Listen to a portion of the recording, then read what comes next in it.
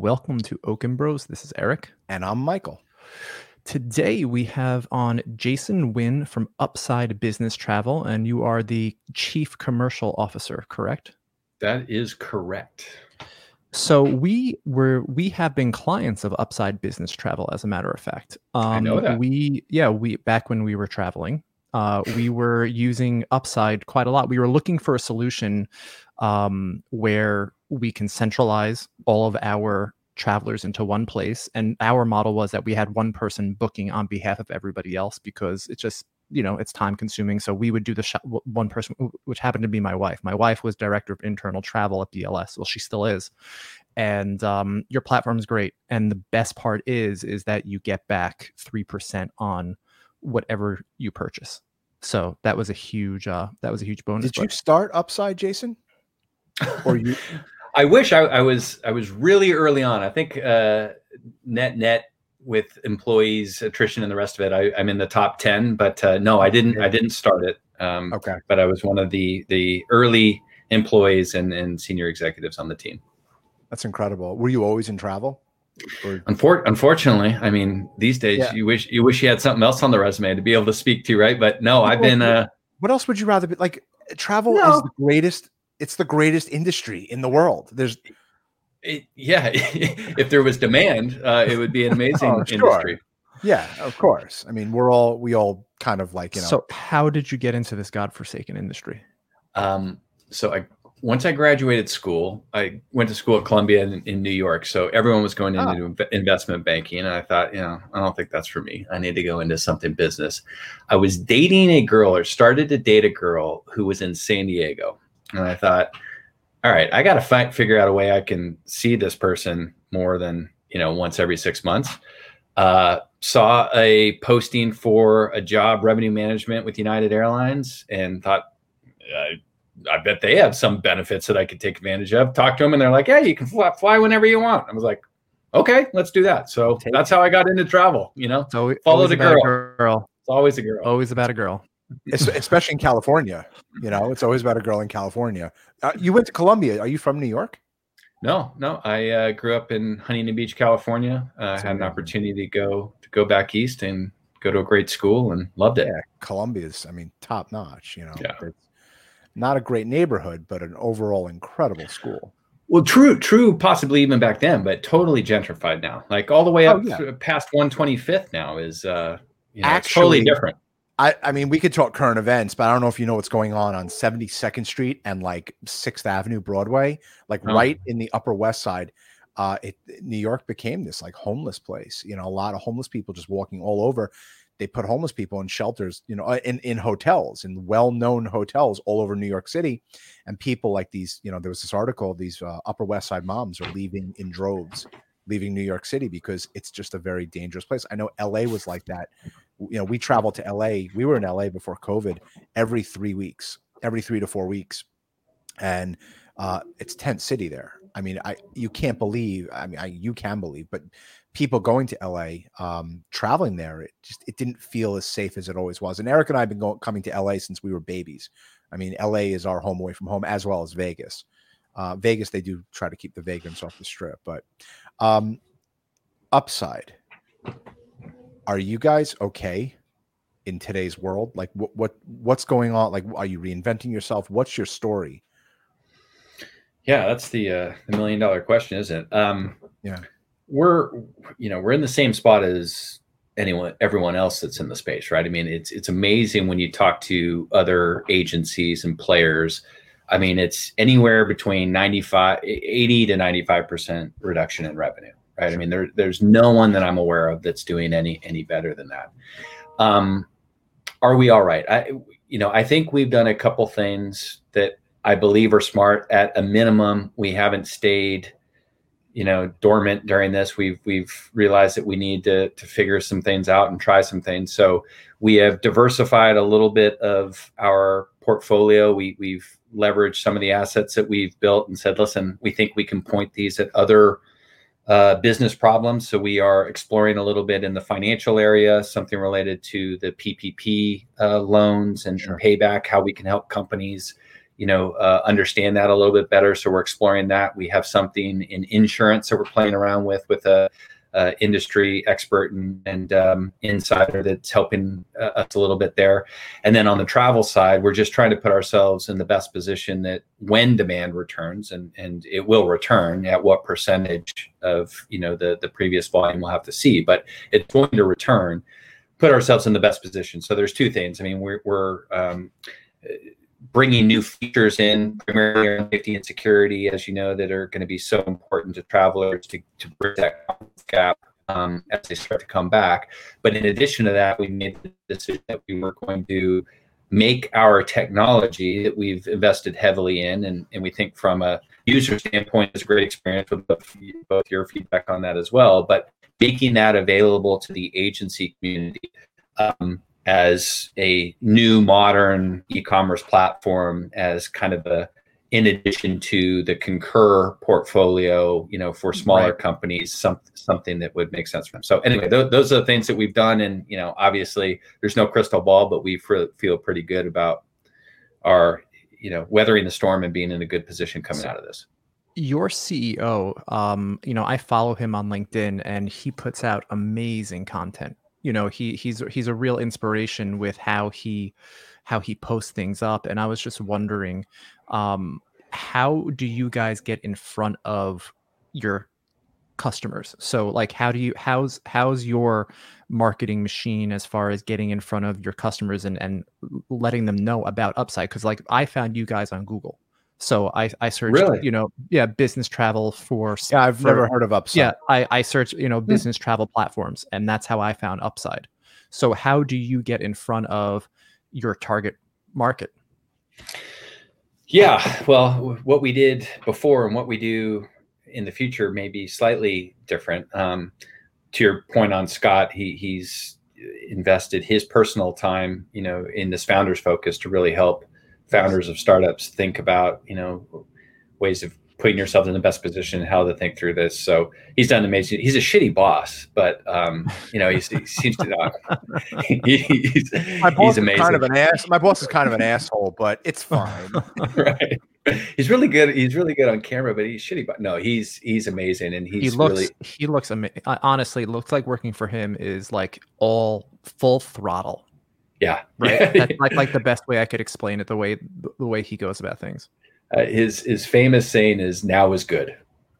It's always now is good. Why don't we do that now? So yeah, we move at light warp speed. In testament to that is the practice lines I talked about that we're exploring already in financial and insurance industries. I mean, we spun that up literally in a couple of weeks and start exploring that. And that's all Scott's leadership.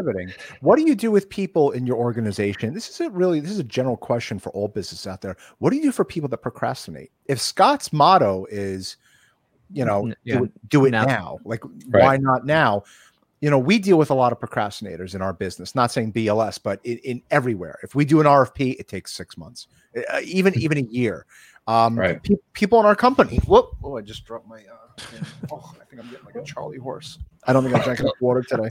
Wow, Eric, that was impressive. I think I'm getting a Charlie horse in my leg. How do you deal with procrastinators? How do you deal with procrastinators in your business? If Scott's this like, let's do it, let's go right now. In our business, we have people that say, "Oh, I'll do it tomorrow." And Eric and I don't procrastinate with anything.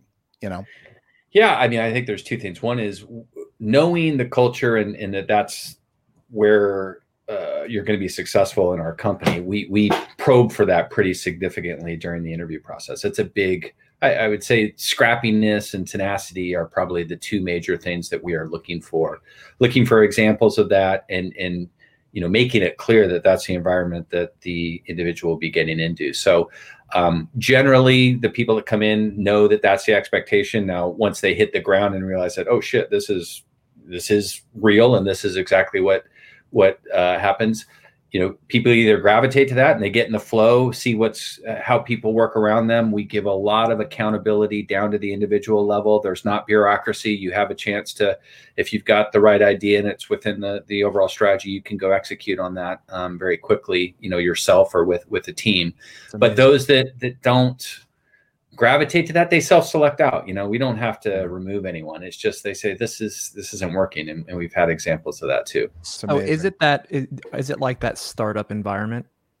Oh, no doubt. Yeah, I mean, Scott's experience has been startups. He led Startups for America for Obama. No way, really? Some years ago. Yeah. Yep. And he's launched several businesses, Malaria No More, a lot of philanthropic businesses as well, but all startups and very much chasing ideas, chasing demand, and getting something in marketplace to see if it's viable. That's incredible. Why did he choose travel? Well, interestingly, he was the chief technology officer at Priceline for Jay. So he was employee number 2 or number 3 with Jay Walker, who is our chairman and founder with Scott, but also was the chairman and founder of Priceline. And Jay, had this idea, talking about startups and that, another guy that's just off the charts and generational thinker and is involved even beyond Upside with other businesses as well already, but had this idea that, listen, nothing has really changed in travel on the business side. Since we came in with Priceline and this idea of name your own price, and at the outset of online migration and the rest of it, the thought was all of that would start to proliferate over to business travel as well. And I think Jay's, once he had come back in as a business traveler himself, realized that nothing's really changed here. So there's got to be a different model, a different way. And especially for smaller corporations, that was the idea that he brought to Scott, and the two of them formed out what the business model would look like, and they took it from there. So what exactly does Upside do for businesses? I mean, I think broadly our goal, and some of this is evolving too, with safety and security and some of the factors that are going to be so important for companies, going forward. But the original, business model was, how do you find a way of having a platform that your travelers like and are going to use without having to use a stick approach of a policy, but is something that gives them, the service that they would expect, the human in the loop sort of approach, where if you need someone to help you, you've got that. But ultimately, the technology is the thing that is driving your experience, right? So our whole vision for this is very much putting the traveler in the center of everything we do.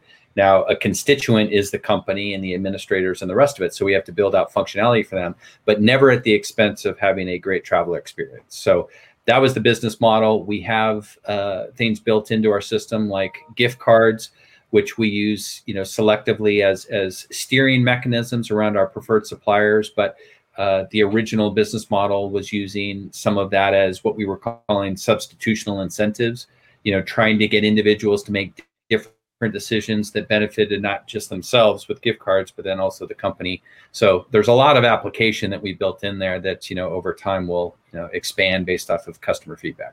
Do you guys consider yourselves disruptors in the travel industry? I think so. I mean, I think that's where we want to be, right? I mean, my background is, I work for American Express on the travel side, what's now GBT, great business, but it's hard to move that ship, I mean, they don't own a lot of their own technology. Yeah. It's so big. Amex GBT it's so big. It's, we work with them at many different clients, and it's a lot to get done over there. Is that your primary competition? Yeah. GBT? No, not at all. The larger agency, let's put Amex GBT, Carlson, and BCD Flight Center maybe into one bucket, which is global mega entities, megas. And I think this is lost on a lot of players, even like TripActions, who is someone that we would consider a direct competitor, but is very much focused on going after those larger guys. Is understanding what it takes to service IBM is not trivial. I mean, it's 100 markets that you have to be able to service. They have different requirements in every market. That's not the space we want to get into. You have to get into bespoke, one-off type of things. And right. Our model kind of falls down on that. We're very much focused on, the corporation that, let's call it the 10 million and less in annual travel spend, that having the e-commerce platform, having something that is that we can have a consistent platform is the approach that we're taking. So, there are other disruptors in that space. TripActions is probably the most notable and has made the most headway and has done a nice job there. But, we feel pretty good about what we're doing too. What I loved about Upside was the ease of use to sign up. And you're right. A huge detractor for me is, like when I was looking at 9:00 at night when, I'm like, what, we really need to consolidate our travel here. And then I contacted SAP or I contact Concur, and it's always, oh, let's do a consultation. Oh, let's do this. Oh, let's do that. The beauty of what happened with Upside was I was able just to sign up, and then I was able to really look around and play with it. And then somebody contact me from Upside and say, okay, let's get you set up. What are your needs here?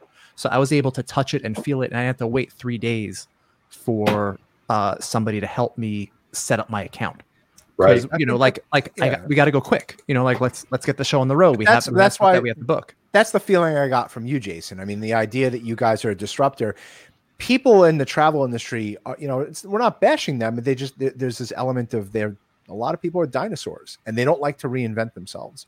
And, you have a company that comes in that has new technology, that has new ideas, fresh ideas that can consolidate things further. Like Eric said, it took me a few minutes to sign up and what, Eric, you just started booking right away? Is that it? No, you start looking. You could.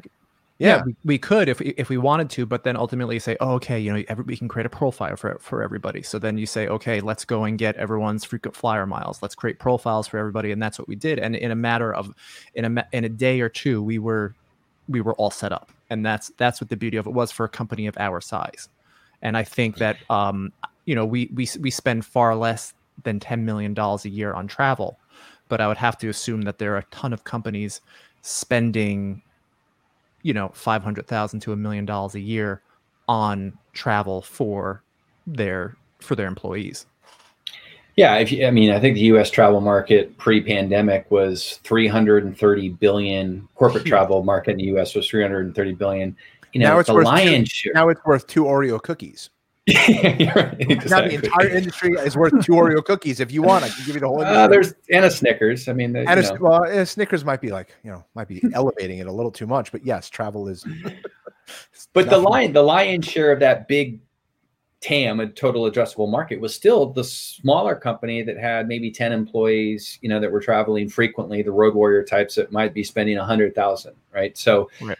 We were very much oriented, to your point, Eric, of like, how do you get after that group? One is you can't have a big price point in front of it because it's an inelastic, group. They're not going to spend for it because they're not going to get enough value out of the cost. So we had to have something that was free for that group, and something that was dead ass simple to get in, kick the tires on, and get to know the experience. Which, of our customers we brought on, a lot are like you. They did just that. They came in, they wanted to, know more about us. We said, great, let's sign you up. Well, you can try before you buy, sort of thing. And we have a trial, program where they were able to do that. And that was the path of bringing all of the companies that we brought on through that so that they could get really familiar with it. And with the agencies that we're speaking to, now that we've extended our capability and are talking to a bunch of agencies, that's the thing that they are most interested in, because, if they look at Concur and some of the others, the implementation timeline is in the months, right? For a large account, it's several months. And so that's fine for a company that needs general ledger integration and has massive profiles they need to move over. That they're going to have to do that for the larger corporations, but they've got this huge subset of companies that doesn't want anything like that. They just want to have a system where they can tell their folks that this is a system that they should use so that they can, see where the spend is going and have some of that safety sort of pieces built in. And they want to do that tomorrow. And so our system allows for that. You can get them up and running immediately. My favorite feature that you guys have is Eric's a techie, by the way. You can tell Eric's a techie, right? Is that is the concierge that it's called? Is it where you can just message basically 24/7? There's somebody always there. Oh yeah. What's that called? Well, we Navigators is what we call Navigator. Correct. Yep. Right. So, Michael, they have this thing called Navigator, and when Jen was trying to book or was a complicated itinerary, she didn't even have to go and book it through the platform. She can go just send the itinerary to them, and then she was just chatting with them live, where she's like, "I need 5 aisle seats going from New York to Albuquerque." Mm-hmm. And I think that brings up a good point, which is, you've had an opposite end of the spectrum. Folks have said technology is going to solve all of this. Artificial intelligence and the rest of it, you're not going to need to have a travel agent, what we call navigators, in place. You can do it all through tech. Definitely agree that things are migrating more, to that stance.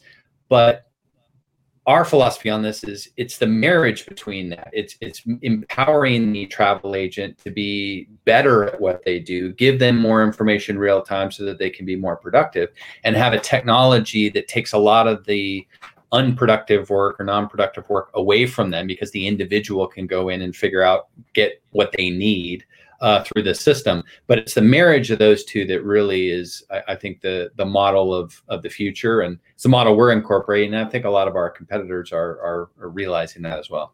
Hold on one second. What we always say, and like, why does a company like BLS exist, is because a lot of travel is nuanced. It's all about the details, and sometimes you can't fit that type of travel onto a booking program, where sometimes it's just a little bit too complicated.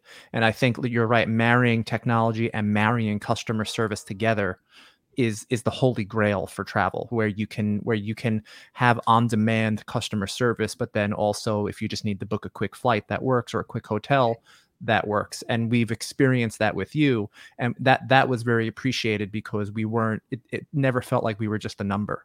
And like, when my wife would book on behalf of 4 or 5 people going to a convention, she would get the same person every time that she was booking with, or she had questions, and somebody was assigned to the account. And it's a breath of fresh air, considering you're a startup, considering it's all about technology, but then we were actually able to have customer service, which that's like, the holy grail. Well, it's great to hear. Now, if you two could just start traveling again, we would like to see some of the revenue from that. So that'd be appreciated. You're not kidding. Seriously. Do you have preferred vendors in your system? Do you have like vendors that you work with that people go, listen, we have 10 people. We do travel a lot all over the country. We don't have a preferred car service. We don't have a preferred airline. Would you upload people into, upload vendors into their systems? I mean, we do have what I would consider preferred suppliers. I think our model is very different than some of the TMC models, which the TMCs are having to look at that too, because they put increasingly so much emphasis on their suppliers, but it's all opaque, right? I mean, the overrides that they receive and the rest of it, and the customer doesn't really know, these clients don't know that the TMC is trying to move traffic into these deals that they have to be able to generate revenue. Ours is totally transparent in that we go to the suppliers and say, listen, we're looking for discounts that we can get, and we will mark up a portion of that, always below retail. So the customer will always get some benefit. But in between that discount level is where we'll make our margin as well.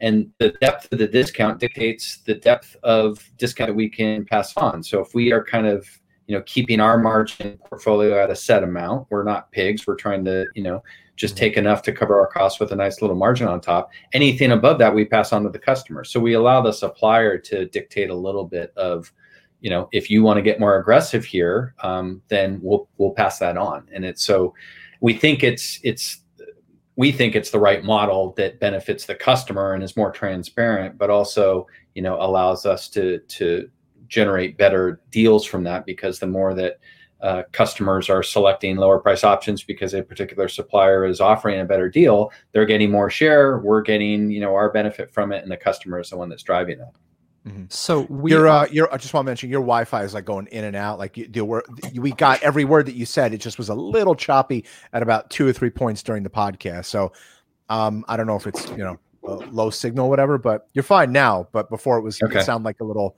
Transformers-ish. Sorry about that. I have a story. I have a story about Transformers. If you want to hear it at some point, I would love to hear a story about Transformers. I did Transformer commercials when I was no kidding. 9 and 10 years old. Yeah, so you can find them on YouTube. One of those kids. I was back in, was it 85? You could 100% play Ewan McGregor's like stunt double. Like you were 100. Like you were Ewan McGregor, like Obi-Wan. Danny from The Shining, Dr. Sleep, which was an amazing movie. Like you have total Ewan McGregor vibe. I'll take it. So did you want to be? Did you want to be an actor? No. Oh, It just luck, happenstance. Yeah, I got an opportunity to go and I guess not interview. What do you call it? Audition for the gig, and it was, I think, the second year of Transformers, right when it blew up, maybe the third year. And it was the year that at the end of every commercial, the face turned into a robot. That face was at the end of every commercial for that year. I was on. So anyway, you're breaking up a little bit now. Whatever signal you have now, you're breaking up a little now. It's the Transformer thing is coming in and out. But Eric, if you can find that commercial and put that on the podcast, that would be unbelievable. That'd be really cool. We'll send it to you. Yeah. Now you're frozen. Oh, there we go. Shit. There you go, Jason.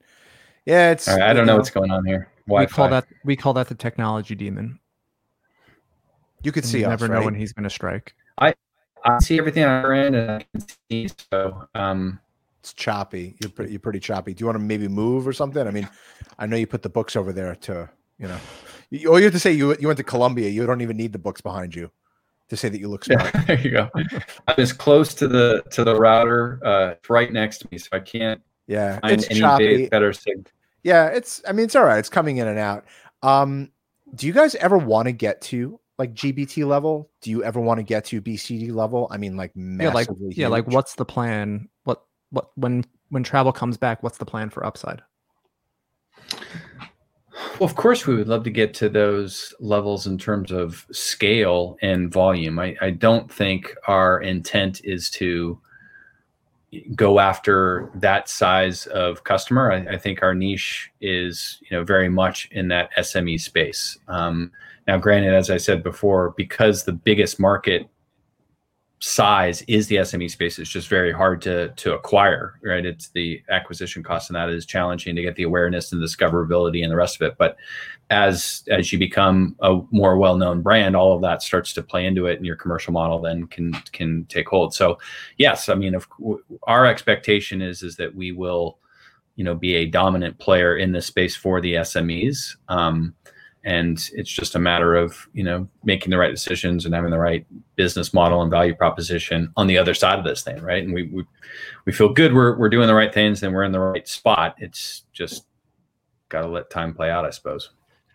So as we're a travel supplier. So what we felt one of our biggest responsibilities was to provide amazing duty of health and safety protocols for our clients. What are you doing on your side to ensure that your suppliers are meeting that? Is there even a way for you to do that? Or, is there, how are you helping to gain customers' confidence to actually start traveling again? Yeah, I mean, it's a great question, Eric. Thank you. And it's going to be super important for companies and travelers going forward to be able to do that. We think we're the first to integrate both air and hotel safety information. So we are pulling from on the air side, Route Happy, who works directly with the airlines. We've pulled that information around the cleaning protocols and the rest of it into our system. So at point of sale on a flight by flight basis, you can click on a particular flight or airline and see the information around the safety protocols that are taken for that. The same is true of hotel. And I think you're just going to see more and more data and content available that's going to help in that regard. There's a number of players that are looking to bring that in or make that available. And as soon as they do, we will be, very early in making sure that we're integrating that to into the point of sale so that travelers have access to it. Is going public eventually an option for you guys? Sure. Yeah. I mean, I think we're very much focused on growing our business, not focused on exits. But right.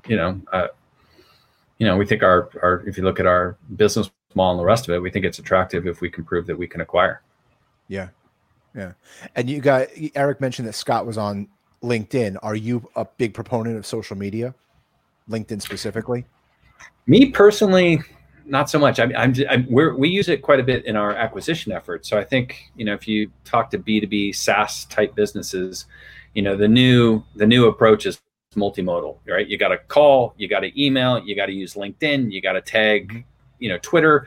You do all that. You kind of surround the individual with a bunch of touch points, I suppose, and advertising. The rest of it is our cadence right now on the acquisition side is I think we have 18 touches in our sequence before we consider something, kind of dead. And that's not uncommon of SaaS-based B2B companies. So we use social media in that regard from acquisition. Me personally, I'm just not a big social media person. I'm kind of, I don't know, old school's the right thing. It seems dangerous. I want to be. If you don't mind my asking, this is not. If you don't want to answer, you don't have to. How old are you? I'm 45. You're 45, man. I want to drink what you're drinking. I'm all gray. I'm 42, and I'm all tequila. Tequila. I'm gonna order myself some tequila right after this interview. But I got to tell you, I mean, so we're basically. I had to shave it all off. Yeah, so, mine's going in the back a little bit, but whatever the case. But I have to like you and I are on the same page. I was born in 78, and to me, social media. I'm an author. I'm a writer. I've written. I wrote Monsterland. I've written about 20 books.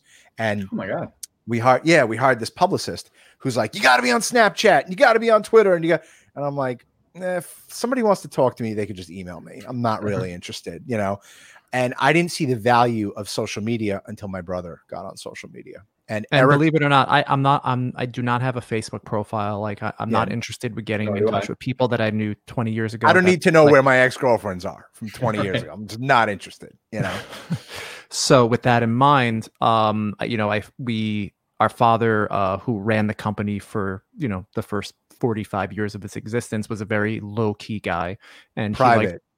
He liked running an exclusive car service that got business on word of mouth and stuff like that. And unfortunately, he passed away in 2018. And my brother and I and my mom, we sat down and we basically said, okay, what are we going to do here? And we said, okay, let's take it big. And the only way that you can really do that is on social media, and specifically on LinkedIn for selling for B2B. It has been instrumental to our success in the past 2 years, and also instrumental to educating our clients on how well we're doing with COVID-19. And that's why I applaud Scott, because he's in the feed all day long. Yeah. I don't know if you follow him, Michael, but I don't, but I'm going to feed all day long. I got to tell you something, Jason. It really, I did sales. Oh, did we lose you? There you are. Right there. You turned yellow for a second. Yeah, I did sales for 20 years. There you are again. Are you transforming? It's transforming. Oaken boys, fall out. Oaken bros, fall out. I didn't understand the importance of social media until my brother started posting, and then we started nailing these accounts down. Right? I was always the guy that would be like, we'll go out for dinner. I could sit with you for 3 hours and want to know everything about you and try and not sell a limousine service. Right. And then social media took that, where if you're going out to dinner with 5 people and taking an office out for dinner, that's great. And you could tell them about your COVID protocols. You could tell them about the new Teslas that you have. You could tell them about all these new cool features in the cars and whatnot. But if you do social media, and Eric became this influencer on LinkedIn, you could reach 10,000 people. And your message is it's there. I'm not telling you to be on Twitter. I don't care who you want to vote for or whatever. But for business wise, I didn't know what Upside was until my brother's like, oh, we should really sign up with Upside. It's going to be good for us. There's an upside to Upside. It's like, yeah, great. It's a ridiculous domain, by the way. So you have upside.com? Yeah. Yeah. Okay. Yep. You should be, Jason, you don't have to tell them like when you're going to the bathroom, but you should be telling everyone like what Upside is at least 10 times a day on LinkedIn, and promote the hell out of it. Don't sell it. Let the selling sell itself, but tell the story of it. So like, what does a chief commercial officer do? I mean, basically I've got responsibility for all the top line aspects of our business, right? So anything around acquisition, growth, account management, our business development efforts, partnerships, the agency efforts I talked about. So I've got all of that for the business. That's great. Love it. Well, we have someone in the back. We have someone in our chat room right now. Genevieve is is behind the scenes right now. She works with Jason, and she actually found your commercial. Eric, do you see that? Yeah, hold on. Can you put that on real quick? Because I have to see, because if this is the This would be great. We need like a DJ in the background. We actually have like a celebrity on right now, Eric. I mean, this is like a real thing. It's like we wanted George Clooney, but instead we got Jason from Upside. I know. God, I was so booked up. I made a special case to get you guys in. So hold on. I'm gonna share the screen. Hold on one second. Okay. Hopefully this is the. If you would have told me before we got on air, I absolutely love this. Say that like we're gonna be talking to like a child actor from the 80s, I'd be like, yeah, you're full of shit. And this lo and behold, like I said, like Transformers, he's like, you want to hear a funny story about Transformers? Oh, this is it. This. Oh my god! Can you guys see this? Okay, hold on. Yep. Predacons. Can you get louder, Eric? Oh my god, I remember this. Yeah. I hated the kid that was in this commercial. I used to throw things at the TV. Yeah, everyone did. No, I'm just kidding. That's me. The hand. Oh, here I'm coming up here, and then I'll be at the end. Eric, you make. That's me. My that's god. That's me That's on the right. Oh my god. Why didn't you continue this? It was a one-time thing. I knew someone that was going to audition for this, and they were like, why don't you do it? And I did it. And thank you, Genevieve. There was just thank you, Genevieve. Obviously didn't do a very good job because they didn't. I remember that commercial with the dinosaur. The you have Predacons, yeah. I know. I'm floored right now. My kids are like super platinum blonde. We don't know where it came from. So yeah, it'll probably change. My kids are super platinum blonde too, and I was a towhead for right up until I was about 16, and then it started to get darker. How old are your kids? 9 and 11. Oh wow! All right, yeah. And mine's 12 and 8. I have a 10-year-old. Awesome. I have a 10-year-old girl and a 6-year-old boy. I have a 12-year-old boy and a 8-year-old girl. So we're in the perfect little window here before it gets dicey. That's what. Yeah, we're like my daughter. My daughter is already like she's. I don't know. She's what a horrible child. No, she's horrible. She's. I call my children terrorists. And the problem is that you can't negotiate with terrorists. So, I mean, I didn't think this was going to go to the child side, but like, do you want your kids in the travel industry? Do you want, because I know that our children are being brought up in the travel industry right now. Do you want your kids like running Upside with you one day? What an amazing question. Wow. I'm not once you're in travel, it's like The Godfather. Once you're in, I get pulled right back. Like, there's no question. Yeah, I mean, it's very incestuous. It's an intoxicating industry. Yeah. Because like when you were traveling, like there's just something about traveling for business and like going for meetings and like being important and like doing all those things. And then plus when you work in travel, the perks are unbelievable. They were. Yeah. Operative words were. Yeah. It's been an amazing industry for me. I've absolutely loved it. I don't know the exact stats, but the impact that travel has on economies is so huge, and I can't imagine that changing. So I guess the short answer is, yeah, I'd love for them to go into travel. I think it's gonna, travel when they get into the marketplace, and that is going to be, there's just going to be a lot that's different. Technology is just going to play a bigger role. So. It'll be interesting for me to see how that plays out, but yeah, I'd love for my kids to get into it. I mean, what's cooler than traveling? Exactly. And our kids are like, they don't even realize they're in travel. They've literally been born into the industry of like, oh, when we go into the airport, we have a car that comes, picks us up. And it's like water for them, where it's like, they've never been in a taxi before. But so, speaking of taxi, what's your stance on Uber? And there was a big ruling that just happened just a few minutes before you went live. In California, the California ruling? Yeah. What was the outcome? Uber said that if they can't get it turned around, they're going to close up. They're going to temporarily cease all California operations. Wow. Yeah. So that's going to have far-reaching consequences. My take on Uber is it's absolutely brilliant, and just the impact that it's had on so many things is so positive. I don't know what their vision is or plan to get it to profit, right? I mean, it loses a lot of money, and I don't know if it's the autonomous that they're banking on. Hey, if we're in front of all this and then we have autonomous, that's where we make money. But with humans, the cost of that's just going to go up, over time. So, I don't know how they get out of it. Anytime right, exactly. Anytime it's one-to-one, there's a one-to-one service, it's expensive. Like getting a massage, or having a personal chef, or having a personal something, have a personal driver.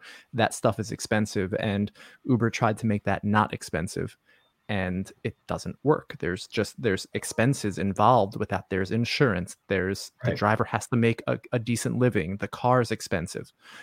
Any time that happens, and they can shift all those expenses to the driver, and they can subsidize the driver. But when push comes to shove, you can't keep doing that forever. What I like about you guys is your market, right? Upside says we want these smaller corporations who have limited travel. We want to be their number one, right? Like a company like BLS, where we spend between $500,000 and $1 million a year on travel. You targeted us, right? That's exactly, we matched up perfectly, and the service was impeccable. It's exactly what we wanted. You weren't saying, well, I'm going to go after IBM and Johnson & Johnson and MGM Resorts. That's those are Amex style type of travel, agencies. Uber didn't know what they were. And if I always said this, and I've been saying this since day one, if I was running Uber, I would close every single city except for the top 10 markets around the world. New York, LA, London, Chicago, Miami, Paris, Brazil, right? Rio de Janeiro. Like that would probably be about it. And then when you're in those major markets, you can automatically get your car, and you would have an elite service, and you'd be paying for that service. There's no reason for Uber to exist in Chattanooga, right? Like you don't need Charleston, South Carolina. There's no need for an Uber in Charleston. No offense to Charleston, it's a beautiful city. When you're in Orlando, you don't need an Uber. You could rent a car in Orlando, or you can grab a taxi, or you could take a Disney shuttle. We're big Disney fans, so like you take a Disney shuttle. You don't use Uber. But you guys are smart. You knew your market. You understand your market, and you're targeting your market. Uber wanted to swallow the world, and they were never, ever going to make a penny, in this industry the way they were doing it. If they were an elite service, they'd be giving us all a run for our money. They should go continue delivering chicken parmesan and Caesar 100%. Salads, and 100%. Leave travel to the professionals. And do you think the same's true with Lyft? Yeah. I think that there's they don't make money. What kind of business is that? I mean, it's great to be a startup and lose money for the first few years. That's pretty standard. That's like a rite of passage to lose money in your startup. But like, Amazon eventually started making money, and Facebook is making a boatload of money. This is Uber. It's transporting people is expensive, and there's a reason why Uber didn't exist before Uber. Right. And I think that if Dara is going to focus on autonomous cars, I think he's going to be getting nowhere fast. We made a post about this recently, and you're into technology, you understand it. Yeah. What's your thoughts on self? Well, hold on. I made a post in 2015. We were supposed to have hoverboards, instant food, and flying cars, like in Back to the Future, right? Everyone's like, oh my God, a hoverboard. And in 2015, what did we have? We had social media. We had Uber. We had really advanced technology for our species, but autonomous cars. Do you know if Uber and Apple haven't figured, if Google and Apple haven't figured out autonomous cars, no one will. Nobody. Right. Maybe Elon Musk will eventually. Well, do you have a different opinion on that? Yeah, curious to know. I'm not particularly well researched, but I say my knee-jerk reaction is I could see autonomous cars for transport. When you're trucks that are going across the U.S. that are on a freeway can go 50 miles per hour, stay in the right lane, and I think it's brilliant. Brilliant for that, and you're not having to change lanes and the rest of it. I think for humans that are driving and with traffic and the rest of it, I don't know how they figure that out. I mean, one of the challenges they've got is not to be morbid, but the who dies challenge, right? Is if you're an autonomous car and if you veer, you have to veer, and you veer left, you kill the baby and the mom. You veer right, you take out a bus full of, older people. Right. It's all an algorithm, right? Are you going to write in there that we're going to kill 20 elderly people on the bus, or we're going to take out the kid and the mom? I don't know how I just don't know how you solve that problem. Either everyone has to give up driving. It's got to be a light switch. Either everyone has to give up driving and they redo the roads to make. We can't agree that everybody should wear a mask. People are not giving up their cars, and they're not giving up their guns, and they're not giving up that they don't have to wear a mask. This is not a political podcast. It's just the way that it goes. Yeah, absolutely. Totally agree with that. And I believe, and I will say this on the air, the traffic, we have traveled in the last year, just in the United States, New York, Vegas, LA, Atlanta, Chicago, 2019, Orlando. At least once a month. Yeah. Once a month we were in a new city, and every single city had one problem, was insane traffic. LA was probably number one. I mean, it was brutal. And we're 30 miles outside of New York City. 30 miles. And that it used to be an hour. Now I was in college. At least an hour and 45 minutes, if not 2 hours. And it doesn't matter what time of day that you leave. I'll never forget. My mom and I went for a meeting in Manhattan. We went for a lunch with a network, and we left the restaurant at 2 p.m. on a Tuesday, sunny in the middle of spring. Maybe it was even like the summertime. But like there was no car accidents. There was nothing. We left the city at 2 p.m. and I drove in because we were so busy that day. I didn't use a car, and I didn't pull into my house until 5:30, 5 o'clock, 5:30. It took 3 hours to get back from New York to Long Island, the North Shore of Long Island, which is where we live, which is 30 miles. Jeez. So well, I think with that we can wrap this up. Jason, where can everyone find you? Say your email. If people want to get in touch with you, how can they do that? Upside, yeah. And Upside. Yeah, for Upside, just go to our homepage, Upside, www.upside.com. There you can fill in a form there, and we'll reach out to you, give you more information, or you can just sign up through that process as well. I can personally be reached at jw@upside.com. So happy to talk to anyone who wants to talk to me. Talk Transformers. And I got to tell you, and I'm not endorsing this because we do use Upside and I do like the service. If you're a small business and you're looking for a travel program to get everything consolidated, now's the time to do it because there's not much else going on. And Jason and his team have been incredible to work with. Incredible. A+, full transparency here. Very much appreciate that. Yeah. Yeah, no, it's the truth. It's the absolute truth. All right, I'm going to do the sign off here, hang out for 1 minute, and I'll end the broadcast. Thanks for coming on, guys. Thanks, guys. Really appreciate it. Nice to meet you both. Nice to meet you.